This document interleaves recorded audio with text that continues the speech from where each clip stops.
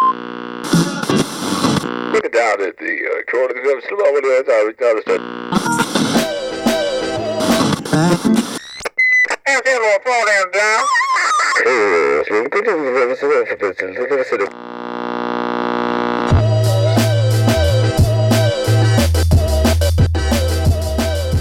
What is happening, everybody?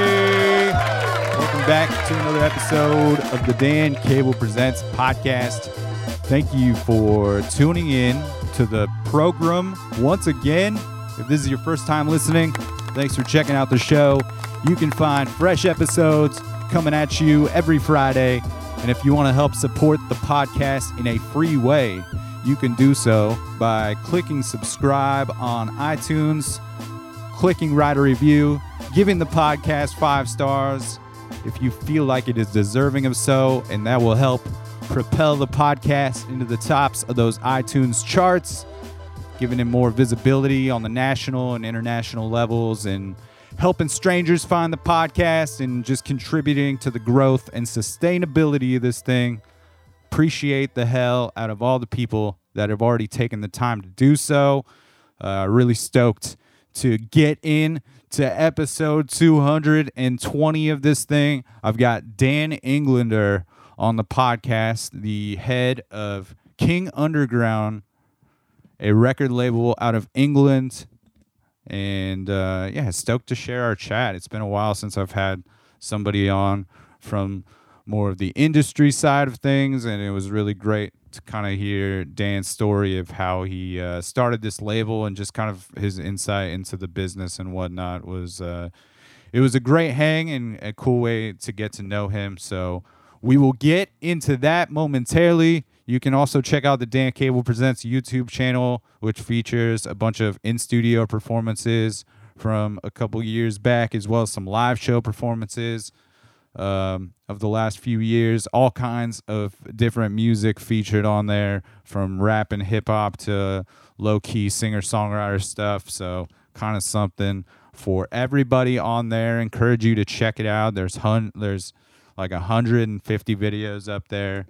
And if you hit subscribe there, you can know when new videos hit the feed. You know, obviously there's not a whole lot of video production going on at the moment under the current circumstances, but hopefully we'll be able to get some more of that content rolling up there soon.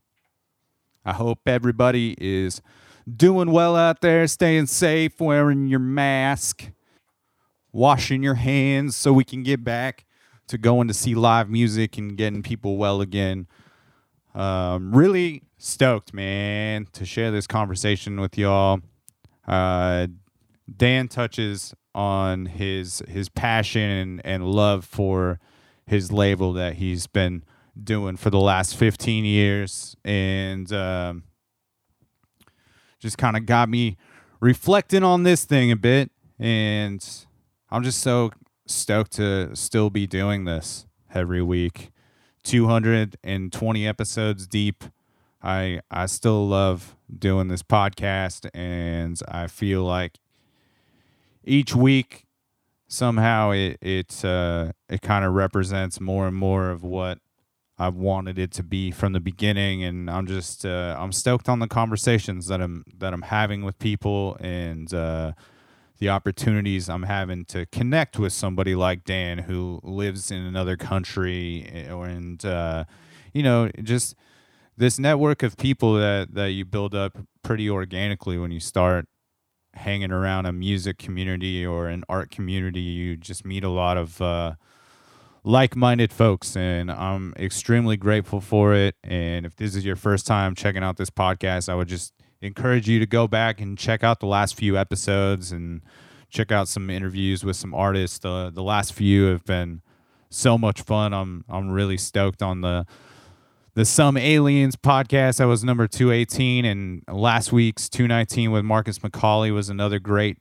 chat. And High Pulp is a band that's mentioned on this podcast episode, as they are part of the King Underground family, and my connection to Dan, and they were on episode 217 of this thing. So if you want to get some more insight into that band, I would definitely encourage you to check out that episode. I also do a podcast that comes out in this feed called I Dig Records with my mentioned cousin, Rob Bobby Grooves Granfelt.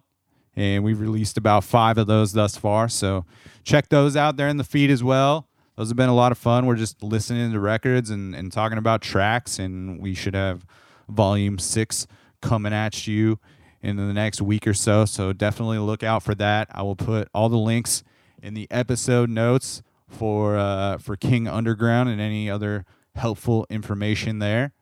And as well, if you want to hit me with an email or send me a DM on Instagram, you can check out those links.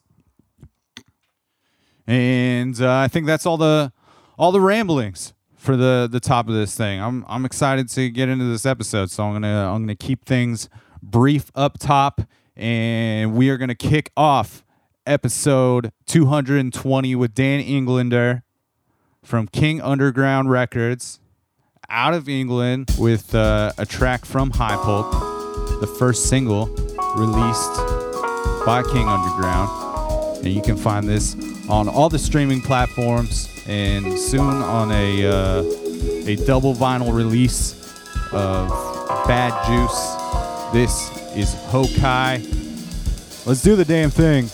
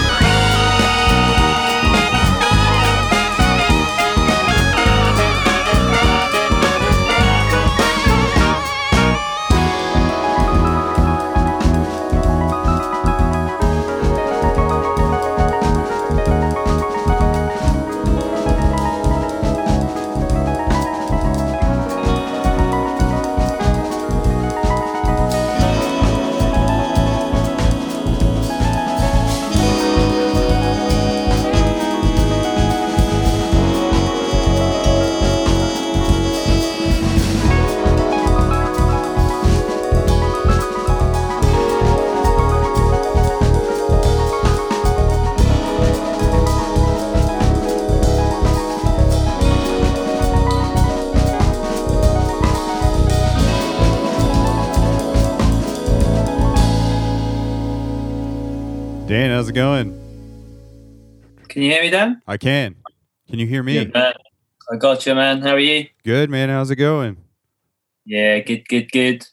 All right, Dan. Well, I'm stoked to have the opportunity to chat with you. My cousin, Bobby Grooves, speaks highly of you, and that is how I have this connection with you. And you have this record label, King Underground, that I'm super curious about how you got this thing going and kind of your musical background and how you catch the music bug in your life. So I figure we start there and kind of piece together how you get 15 years into running this label that you started. Well, first of all, thanks for having me on the show, Dan. My musical background, I guess, as a kid, I listened to, growing up in the car, I guess the same story as most people, listening to your parents' music they're playing in the car, which was like Carole King, Billy Joel, Dionne Warwick, that kind of stuff, a lot of kind of soul music. And so, yeah, that was kind of my early inspirations for music. But I skateboarded as a kid. Nice. And that's where, I guess it's like the cliche thing. You hear this story a lot, really. But I skated as a kid. And yeah, I think through skateboarding, I kind of got into hip hop.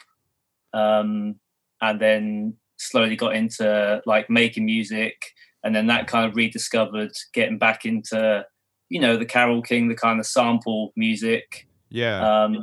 You know, and that's kind of where it all initially came from, I guess.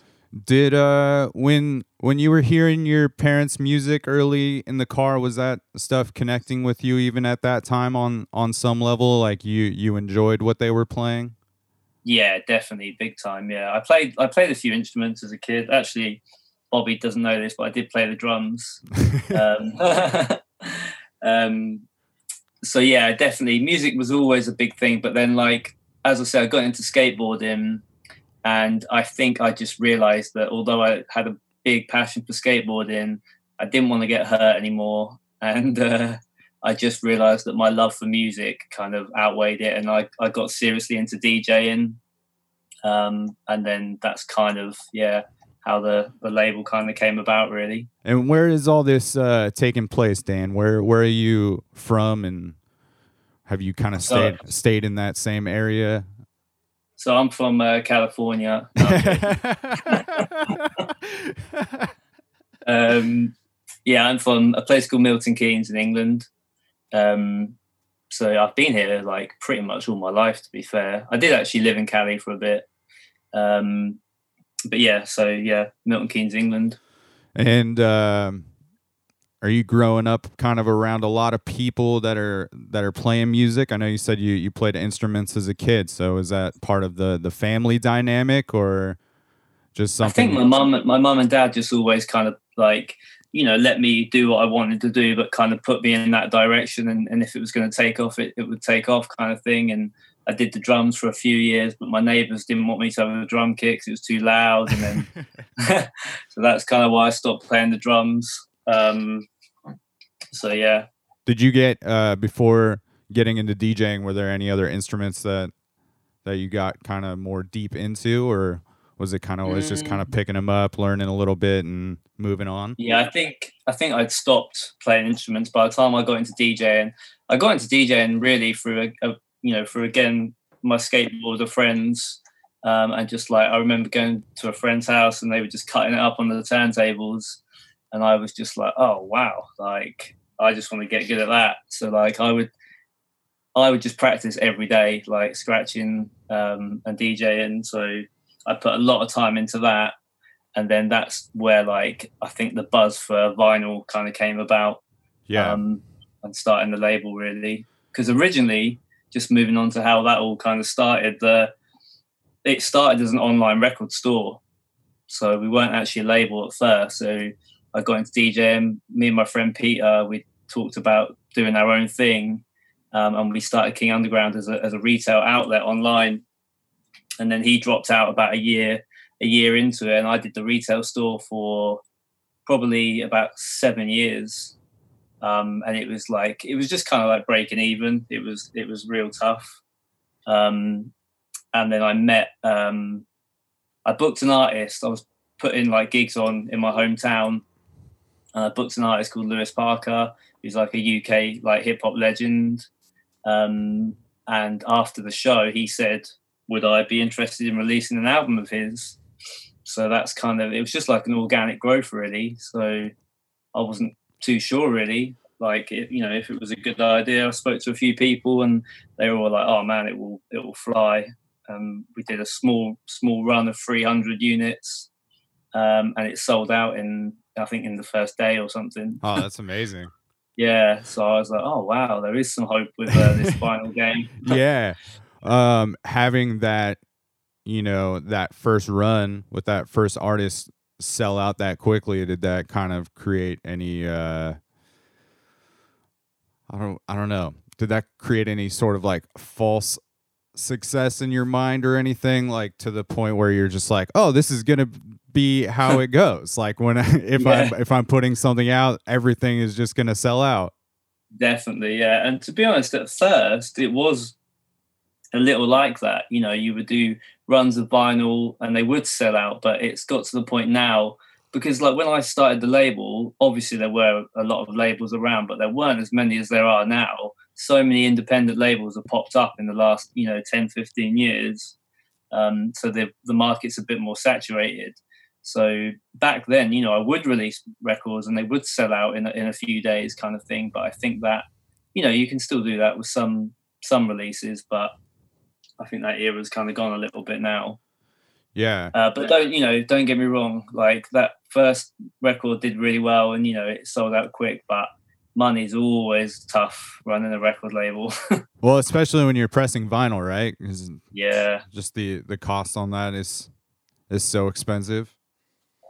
Oh, it's insane. Yeah, it really is. When you first started that more retail era of the store, what kind of stuff were you selling at that point? Was it like a specific genre of vinyl that you were selling?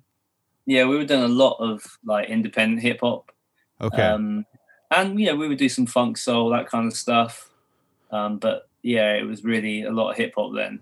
So when you put that first record out, you kind of had that audience already a bit. Yeah, definitely, man. Yeah, because Lewis is like, in the UK, he's a big UK artist. He was signed to Virgin, had a 2-album deal on Virgin in the 90s.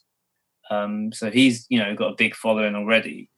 So it just set the platform off for us, Yeah. And then released a bunch of other independent hip hop artists after that, really.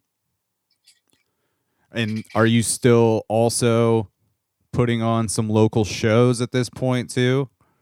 Yeah, I put on quite a few. And I met a few artists through that. I've made a lot of connections through putting on gigs. And I've released a few, unknown artists that have kind of,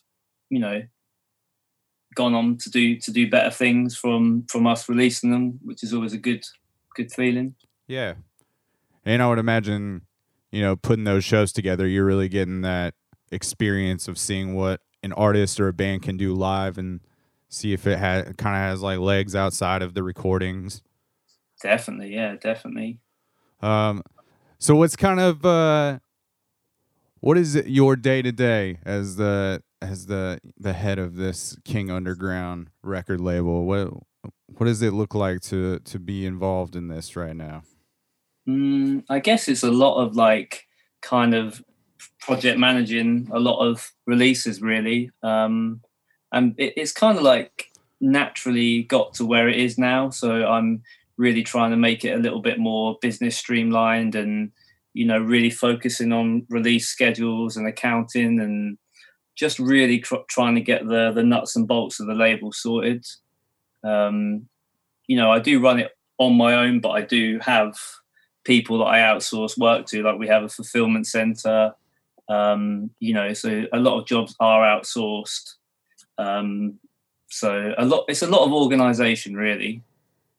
Yeah. And what is it like kind of running a label in 2020 with all the different things going on? Because 15 years into the game, you've obviously seen different shifts in the music business and different trends and whatnot. Definitely. I think we got into it. I wish I'd, well, not to wish my life away, but had I been 10 years, had I been 10 years older and started the label 10 years earlier, or, I think we would have been in it at that right time when people were doing good units of records. I missed that era. But now, things are definitely getting better. Like, we're selling more units than we used to, and things are increasing, but it's, back in the day when people were probably selling 10 to 40,000 of an independent 12-inch, those days are long gone, so it is real tough. But, for me, I really enjoy it. It's not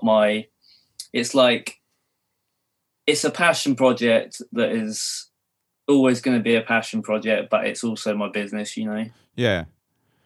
Yeah, I would imagine you kind of have to love it to create that sort of sustainability, since like doing an independent label is a lot of times a labor of love, and it's not easy to make money doing it. No, definitely. But I get up every day and I'm eager to get up and get to work. I'm like rushing in the morning to get my breakfast cooked so that I can actually get on with work, and that's a good feeling, because I know that people that have a 9 to 5 certainly don't want to rush to get to work. Yeah, I think that's exciting too, and I'm sure that the artists that you are working with see that as well, and that's probably one of the reasons that they want to work with you. I hope so. Yeah, I hope so. Yeah, can you put into words or describe it all what that feeling is when you kind of like know that you want to work with an artist? Or in what sense? Like when you come across an artist like High Pulp, for example? Or sure, yeah, like how did you find out about High Pulp, and then what makes you say, hey, I want to reach out to these folks and see if we can collaborate? Well, with High Pulp, I was actually, because we have a release from the new Master Sounds on our label, so I was looking through the new Master Sounds Bandcamp page, and right at the very bottom it just comes up with recommendations, and it came up with High Pulp. So I clicked on their profile, and then I listened to one track and I was like, oh wow. And then I Googled them, found all these YouTube videos of them live, and I was like, oh man, these guys are crazy. And then in my head, I'm thinking, because I went onto the Bandcamp and then I went onto Dutch Records, and it just looked like they were signed. But I just thought, you know what, I'm just going to send them an email. So I just sent out an email to the email address that was on there, just really expressing how much I like the music, and I would love to do something if there's an opportunity there. And then Bobby got back saying that, there was an opportunity. So that was exciting, because I've kind of been looking for a band like that for a long, long time. And I've hit up a few similar bands in the past, and they've just already been signed. Yeah. It was just like pure luck, really. When you say, go on. I'm sorry. When you say a band like that, can you expand upon that at all? Yeah, do you know the band The Expansions? I know of. I'm not super familiar with their so music. It was a similar thing. I'd come across them on Bandcamp, and then actually realised later, I had their record in my Discogs want list. But I hit them up, and they were already signed, or they do their own thing. But I actually ended up doing a record with the drummer from The Expansions anyway. We did a solo record. So that's my kind of music, like jazz funk. I really like that kind of stuff. Yeah. And it's hard, to find like bands that are, when you're doing this for the love and stuff, you can't just put out anything. But at the same time, I need to release music. I need to have constant releases coming out to keep the momentum going. So, yeah, to come across a band like that, you're like, oh man. And yeah, I was just amazed that they weren't signed. Like, I think I've just got lucky here. Yeah. And it's exciting too, because going back to what you're saying of, you know, just really loving what you're doing, you've got, I would imagine you really have to love what you find and what you choose to put out, being you are putting so much behind it. Definitely, yeah, 100%. But like I say, yeah, it's really hard to, you know, because music, it's really hard to find any albums that you like 100% all the way through. So I think you have to look at it objectively sometimes as well. But yeah, that's the aim of the game, is to find stuff that you really, really want to back. You can't promote something that you're not backing yourself, you know? Right. Absolutely. And how much of it, you know, is also about the connection you make with the people after you are introduced to their music?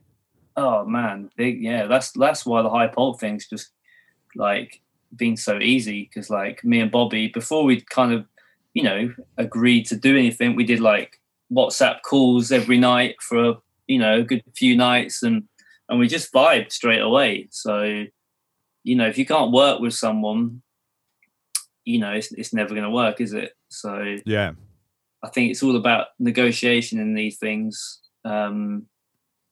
It's the only way it's going to work, really. For sure. Yeah, I tried to get some insight on you through Bobby, through my cousin, and I just asked him. I was like, "What's Dan like?" You know, and he's just like, "Dude, he's just chill. He's just he's just a good, like, he's the homie. He's a good hang." So yeah, no, that's it. That's what I want. I want to create a label which is a home for artists, like. And I don't mind doing one-off projects, but I really want to build artists, you know, especially like, you know, artists like High Pulp, where, you know, they're at where they are now. But if you look at the bigger picture, hopefully in 5 years' time, you know, they could be doing good, really big numbers and touring worldwide. Yeah. So I want to kind of build together, you know. Yeah, it's nice to be able to build those types of relationships. I've been doing this podcast for like a little over 4 years out of Portland, Oregon, and I've had the opportunity to kind of get an inside look at a lot of the artists that have continued on, and it's really fun to like build those relationships over time and check in with those people and see where they're at with their development process, and, you know, having bands on once a year just to check in and see how they're doing. And I, like you, also, when I started this, I started putting on shows in Portland. So that was like also my, you know, my entry into creating those relationships as well. So I admire what you're doing with the King Underground, Dan. Oh, thank you, man. And I really think that I know I'm a little biased because Bobby is my cousin, but I've seen a lot of bands and a lot of live music since I moved up to Portland in the Pacific Northwest, and I think you found like one of the best bands in the Pacific Northwest with High Pulp, and their live shows are just so incredible, and it makes it even that much more special for me to like get to watch my cousin, you know, kind of at the helm of this thing in some ways, you know, playing drums for this band, and it's so exciting to watch everybody go and dance at these shows, especially when when you're at one of those big Seattle shows that they're doing, yeah. and the place is just yeah. With High Pulp, you know, I said to Bob, I'm the lucky one here, because they would have signed to someone. Like I was just really lucky to get those guys, you know. But the other thing as well, which I think Bobby and the band liked, is that I'm really into sound, and like, you know, the first album we're putting out, Bad Juice, which is a reissue of their first album, they released it on a 1 LP, and it was like 44 minutes on a 1 LP. Right. And Bob just said it was just too much, and I was like, look, let's just do a double LP, you know, 8 tracks, just for sound quality wise, which obviously costs a lot more to do a double LP. But just things like that, I really want the records to sound as good as they can, Like we spent a lot of money on the mastering and having the third party engineer cut the lacquers and all this stuff, which, you don't need to do. You could do it without it and still sell the units. But I want to put out a record and feel proud and listen to it and think, yeah, that sounds crazy. And the test presses sound so good. So, well, yeah, even I have one of the original pressings, and just even hearing the remaster of Hokai, I think you can hear pretty significant difference.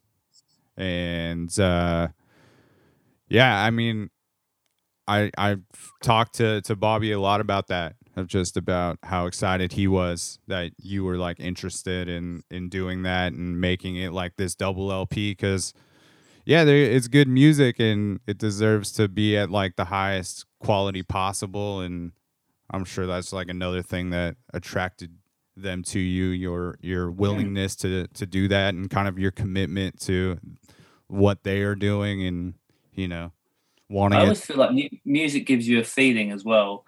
If you listen to like an old, like, I don't know if you're into hip hop, but if you listen to like a old gangster, like full clip 12-inch, it's so loud, and just the feeling it gives you.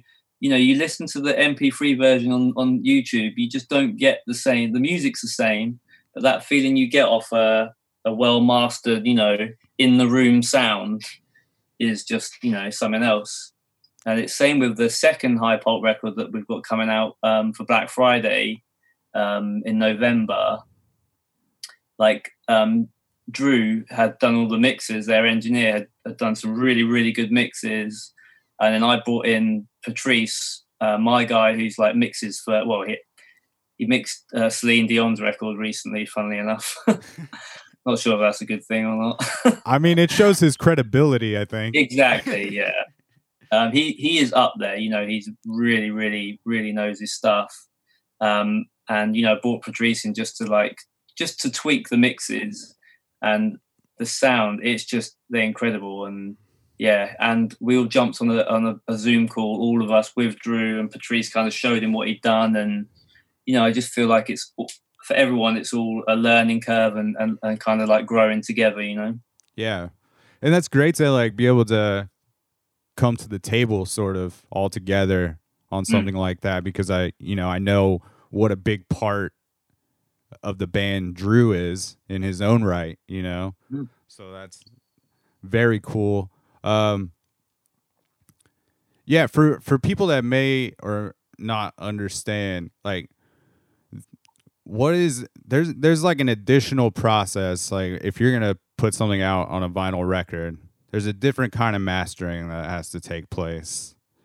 Can you provide some sort of layman's terms on like the difference between the two, or why that's necessary for making a vinyl record? I'm just trying to think of the best way. Well, because basically what you would do is, once you've got your mixes back from your engineer, you would have a version that's mastered by your mastering engineer for digital, and then they would make a separate version that's not processed. This is keeping it real simple. That's not processed, that you would then send to the person that cuts the lacquers, and then when they cut the lacquers, they process it. So I don't know if that makes any sense or not really, because basically if you send a record to a pressing plant to get it pressed at a plant, they'll have their engineers there who will cut the lacquers for you, but they'll just do a flat cut. They'll just cut it however you sent it to them. But what we're doing is using a third-party engineer, and he'll cut it and process it and listen to the digital masters and try and match the masters of the vinyl version so that it sounds pretty, much the same. Yeah. I don't know if that makes any sense or not. Yeah, I think that definitely makes sense. Is that something that you kind of picked up on early when you started pressing records, that as far as like kind of outsourcing to an additional mixer instead of Yeah. doing what you're talking about, of just kind of like pressing whatever they had sent you? Yeah, I mean, look, let's just face it. When you send stuff to the plant, they don't really care. They just let it run. They'll just let the lacquer cut, and they're not going to do anything to it. And the difference from using a third party engineer and having professional mixers is it's really so different. Because when I first started releasing records, I didn't know about all this stuff, you know. So now when I compare my old records that I released early on to the records these days, it's just, yeah, there's no comparison really. But it does cost a lot more to do it the way we're doing it now. Yeah. But it's just so much wider and in the room, you know.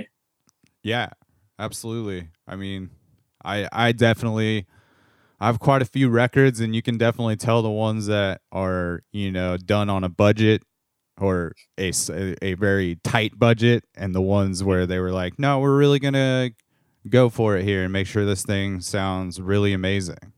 Yeah. And there's also two ways these days of doing records. There's a direct metal master and a lacquer cut.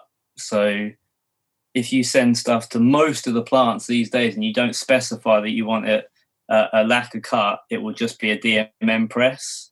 So there's big debates about it, but in my head, there's no comparison between the two. Sorry, my phone's going. Oh, you're all right. And yeah, having the DMM press is just a lot cheaper way of pressing vinyl. They just skip the lacquer stage and they just cut it straight into the metal. But it just doesn't sound anywhere as good. Yeah. So, you know, again, for me, we could still sell the same amount of units regardless to how we press them. But you want to feel good, you know, with what you're doing, really. Yeah. I don't know. Has there been any hold up on production due to the COVID stuff going on globally? There's definitely is now. There wasn't, because people weren't ordering records because they were all worried about, you know, should they order their next release because no one knew what was going on with the world. But now all the plants are completely backed up with all these orders they're trying to catch up with. So yeah, there is a bit of a delay. Not major, but I think you're looking, if you ordered your record today, you might get it middle of September, maybe October kind of thing. Yeah. Yeah, I've even noticed, I don't know if there's like a correlation between, you know, them being slammed, all of these different record plants, but even the couple times that I've been out to some of my favorite local Portland record stores, it just seems like there's a lot of stuff missing and it's not quite as full as it usually is, and things that I've kind of, you know, it's always those records that you want that you see every time that you go into the store and you're like, no, this is always here, I'll just get it whenever. And then you go in that day and you're like, no, I do want to get this classic today, and it's just not there anymore. Yeah. And I kind of just like ran into a lot of that the last couple weeks.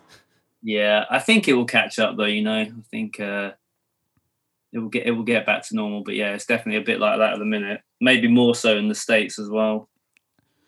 And do you run into production problems as far as the pressings very often, where you just get a box of records that is just no good, or just a lot of, you know, mishaps? We always do test presses. I've never ever pressed a record without a test press in. So you get your test press, and obviously you check it out to make sure it's going to be all right. And I have had one. This is before I used third-party engineers for the lacquers, and there was a problem with the test presses, and nobody would take responsibility. The plant wouldn't take responsibility. The mastering engineer wouldn't take responsibility. I'm left in the middle to, you know, fit this bill to get it cut again. It went on for months. In the end, we had just agreed to go half and half on it. But you know, there's little things like you get damaged sleeves, and yeah. But for the most part, touch wood, it's all good.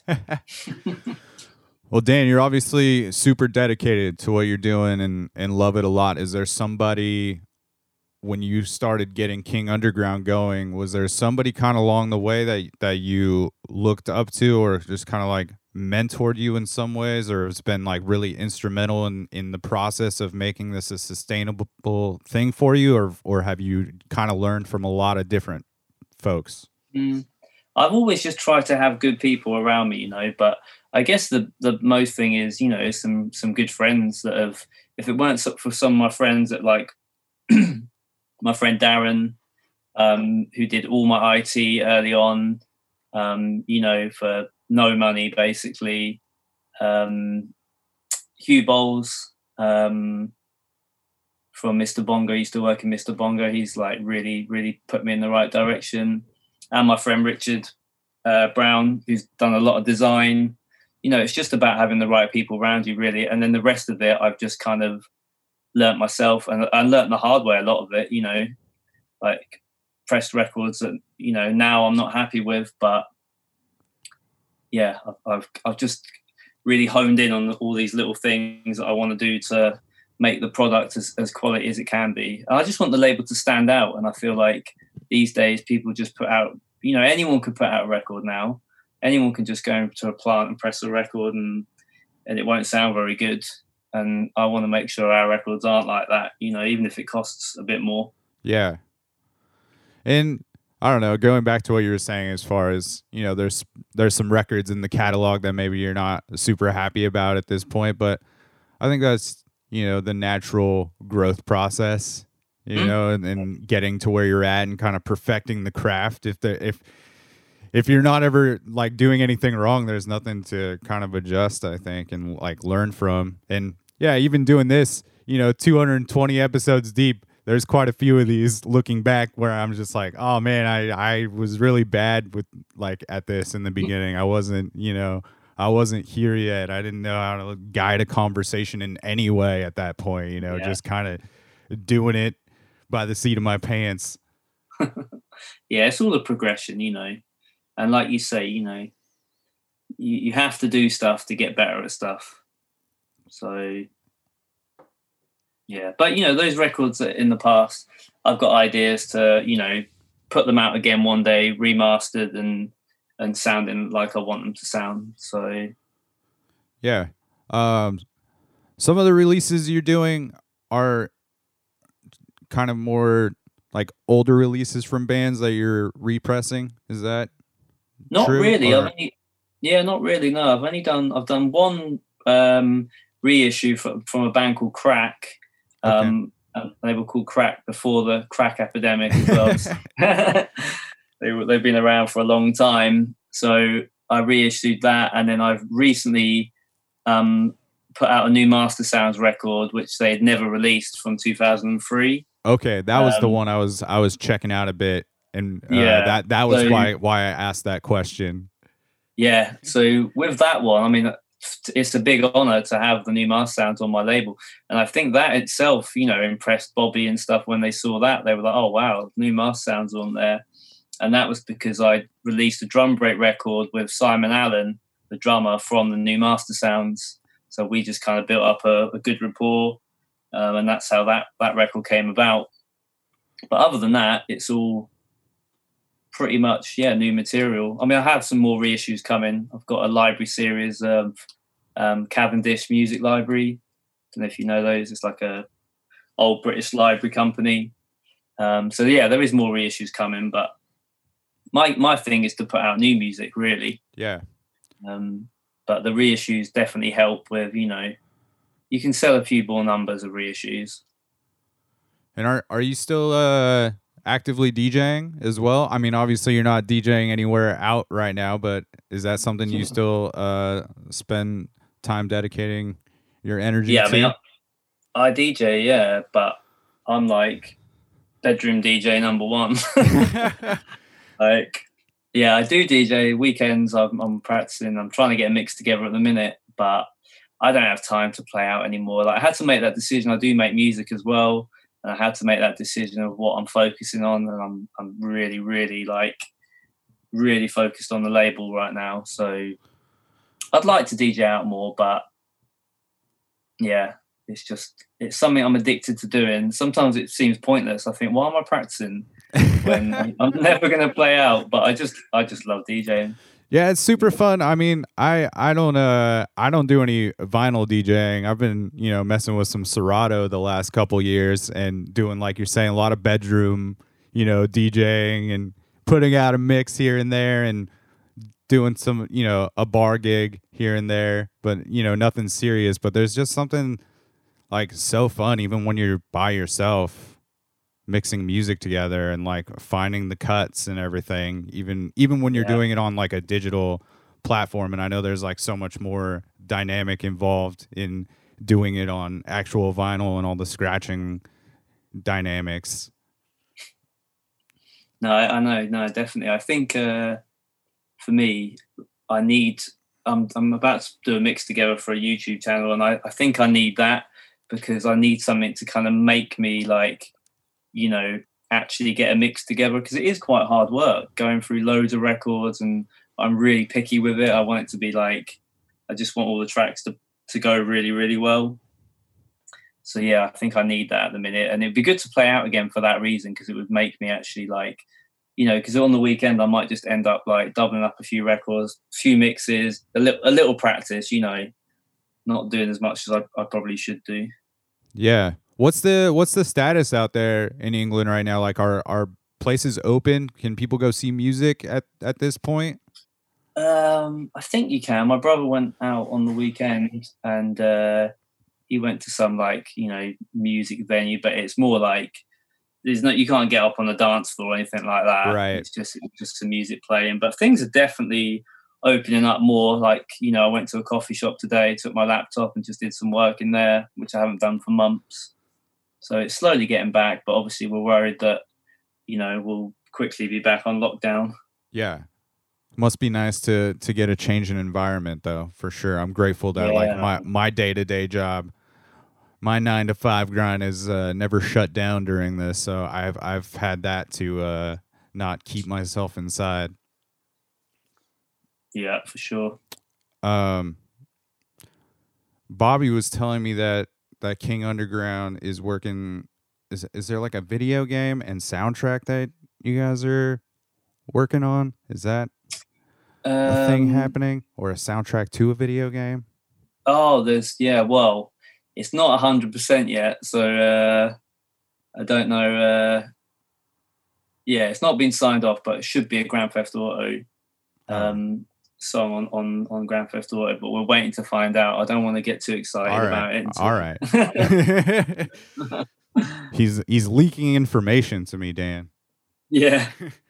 Well, let me close out with these two things then. From the perspective of a label, someone running an independent label, and for doing it as long as you have, what do you think is like the most beneficial thing an artist can do for themselves early on in their musical career to kind of propel themselves, or like just try to put themselves in a good position to build something sustainable? I think focusing on making your stuff stand out from the rest, obviously musical wise, but also like everything these days is all social media orientated. So how you're coming across online, I think, is a really big thing. And putting that extra effort into, if it means paying a designer to do your album cover, and it means paying someone to master your record, and you might break even on your first few records, I think looking at the bigger picture is the key, really, because everyone's putting out music now. So you need to kind of stand out with what you're doing, and just have like passion in what you want to do. Like if you're getting on records to make money, I'd forget it. Yeah. Yeah. That can happen, but it's maybe a 1 out of 10. Yeah, you definitely have to like sideline those thoughts of making money. And from what you're saying, it sounds like you got to kind of put that off for for a while, and Yeah. hope to. I mean, I think breaking even at this point for independent artists, especially if they're putting out a vinyl, is like a win at this point, Yeah. right? Definitely. Especially, But I've got to kind of big up labels as well, because a lot of people are putting out their own music. But I feel, if you go with the right label, they're giving you a platform that you're not going to get from doing it yourself. If you're a big band like the New Master Sound, you can go on any label and you're going to sell out just because you've already got that following. But, for upcoming artists, if you can get onto a label, they're going to put you out there to people that, you're not going to reach straight away. So, yeah. right. Just opening up the audience for you, especially, if you're in a completely different part of the world. Maybe. And it's just connections, the kind of connections that I've got now. It's been 15 years of building those connections.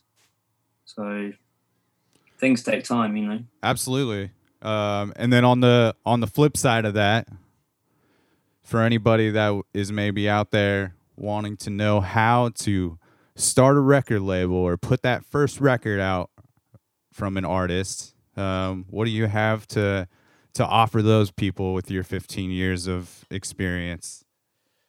What, to actually start a label then? Yeah, if someone's kind of been sitting out there thinking about starting a label and maybe they have an artist in mind that they really love and have the passion for and feel like it's worth investing in, what is I think you just answered it, really. I think it's the same, you've kind of got to do it because, like, King Underground, it started, like I said, as a passion thing, and it's just naturally got to where it is. Like, I've not given up. That's why it's got to where it is, because I've just pursued the whole thing. But you've got to have love. You've got to be putting out those records because you really want to put them out, and just build that way, Yeah, absolutely. Well, it's all impressive, man, and I appreciate you taking your time to talk to me about, the story of how you kind of build this thing up and to where it's at now. And I love that you kind of bridge some of it with skateboarding being this integral part of the process, because I've never been good at skateboarding. I've just always been really infatuated with skateboarders. I never said I was good, Dan. Yeah, hey, but I don't know. I've just always been infatuated with skateboarding. I still watch a lot of skate videos on the weekly, and I think you talked about in the beginning how skateboarding ultimately led you to hip hop, and even now I can't say how much good music I find watching skate videos. The music, there's always tons of songs that I'm just like, oh, what is this? Things I've never heard before, or maybe I am familiar with it, but there's still this incredible resource to find good music. And I think skateboarding and music have always kind of gone hand in hand in some ways with each other. And I just think skateboarding is as much of an art as music. Like Mouse. The girl video. Have you seen Mouse? No. Oh man, damn! Is it new? Mouse. Is it a new one? No, 96, I think. Mouse. All right.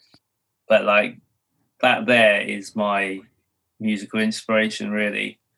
Yeah, it's got Herbie Hancock, Watermelon Man, Royal Flush, Worldwide, Shining Star. I can't think of the band now. Earth, Wind and Fire. Just all these tracks that I heard as a kid, and yeah. Yeah, and it's interesting, watching it, listening to music, even if you're familiar with it, when you see it set to something different, maybe skateboarding, it completely changes the feel of it. I love just when you're watching a skate video and it's maybe some heavy punk rock song, and then the next clip is this low tempo soul song. And it's just oh, this works for this also. This is crazy. Yeah, definitely. But I'm gonna put Mouse that girl video on the, that's going on the Dan Cable Presents watch list for everybody out there. So this is Dan Englander's his recommendation that you go out there and you watch this video and you get inspired. Well, cool, man. I'll put all the links in the episode notes so people can keep up with King Underground. I've been cruising through the catalog myself, and I think you have so much cool music that you're putting out. And it, just a lot of different feels with the artists you have on the roster for sure. Yeah, no, it's been good to make that, connect all these dots, getting High Pulp and connecting to people in Seattle, and it's all an ongoing process. Right on. Should we maybe play it out with something from the new Master Sounds? Or what would you like to play it out with? Anything you would like. It doesn't have to be a particular artist. Okay, let's go for it. If you have it there, do you have Magic and Freeze Finished Funk? They're a real dope, library type funk band from Nashville. Cool. We're gonna play it out with Magic and Freeze then, Nice. and we end every episode with the guest of the show saying the tagline for the podcast, which is "It's a program." So if we can get the Dan Englander, "It's a program." Yeah. I saw High Pulp did it all in all out of time. Yeah. So what is it? It's in the program. It's a program. It's a program. You already did it. There you go. Hey man, thanks for jumping on this thing with me and making the times work. I know we're a few time zones away, so that's good. Well, I appreciate you having me on, Dan. Yeah. Once COVID's done and dusted, then I'll try and get out to Seattle way, and we can all catch up. Cool, man. We'll see you out here. Be safe, be well, and great to chat with you. And that's the Jelly Jams, everybody, and we will catch you on the flip side, Portland. Peace out.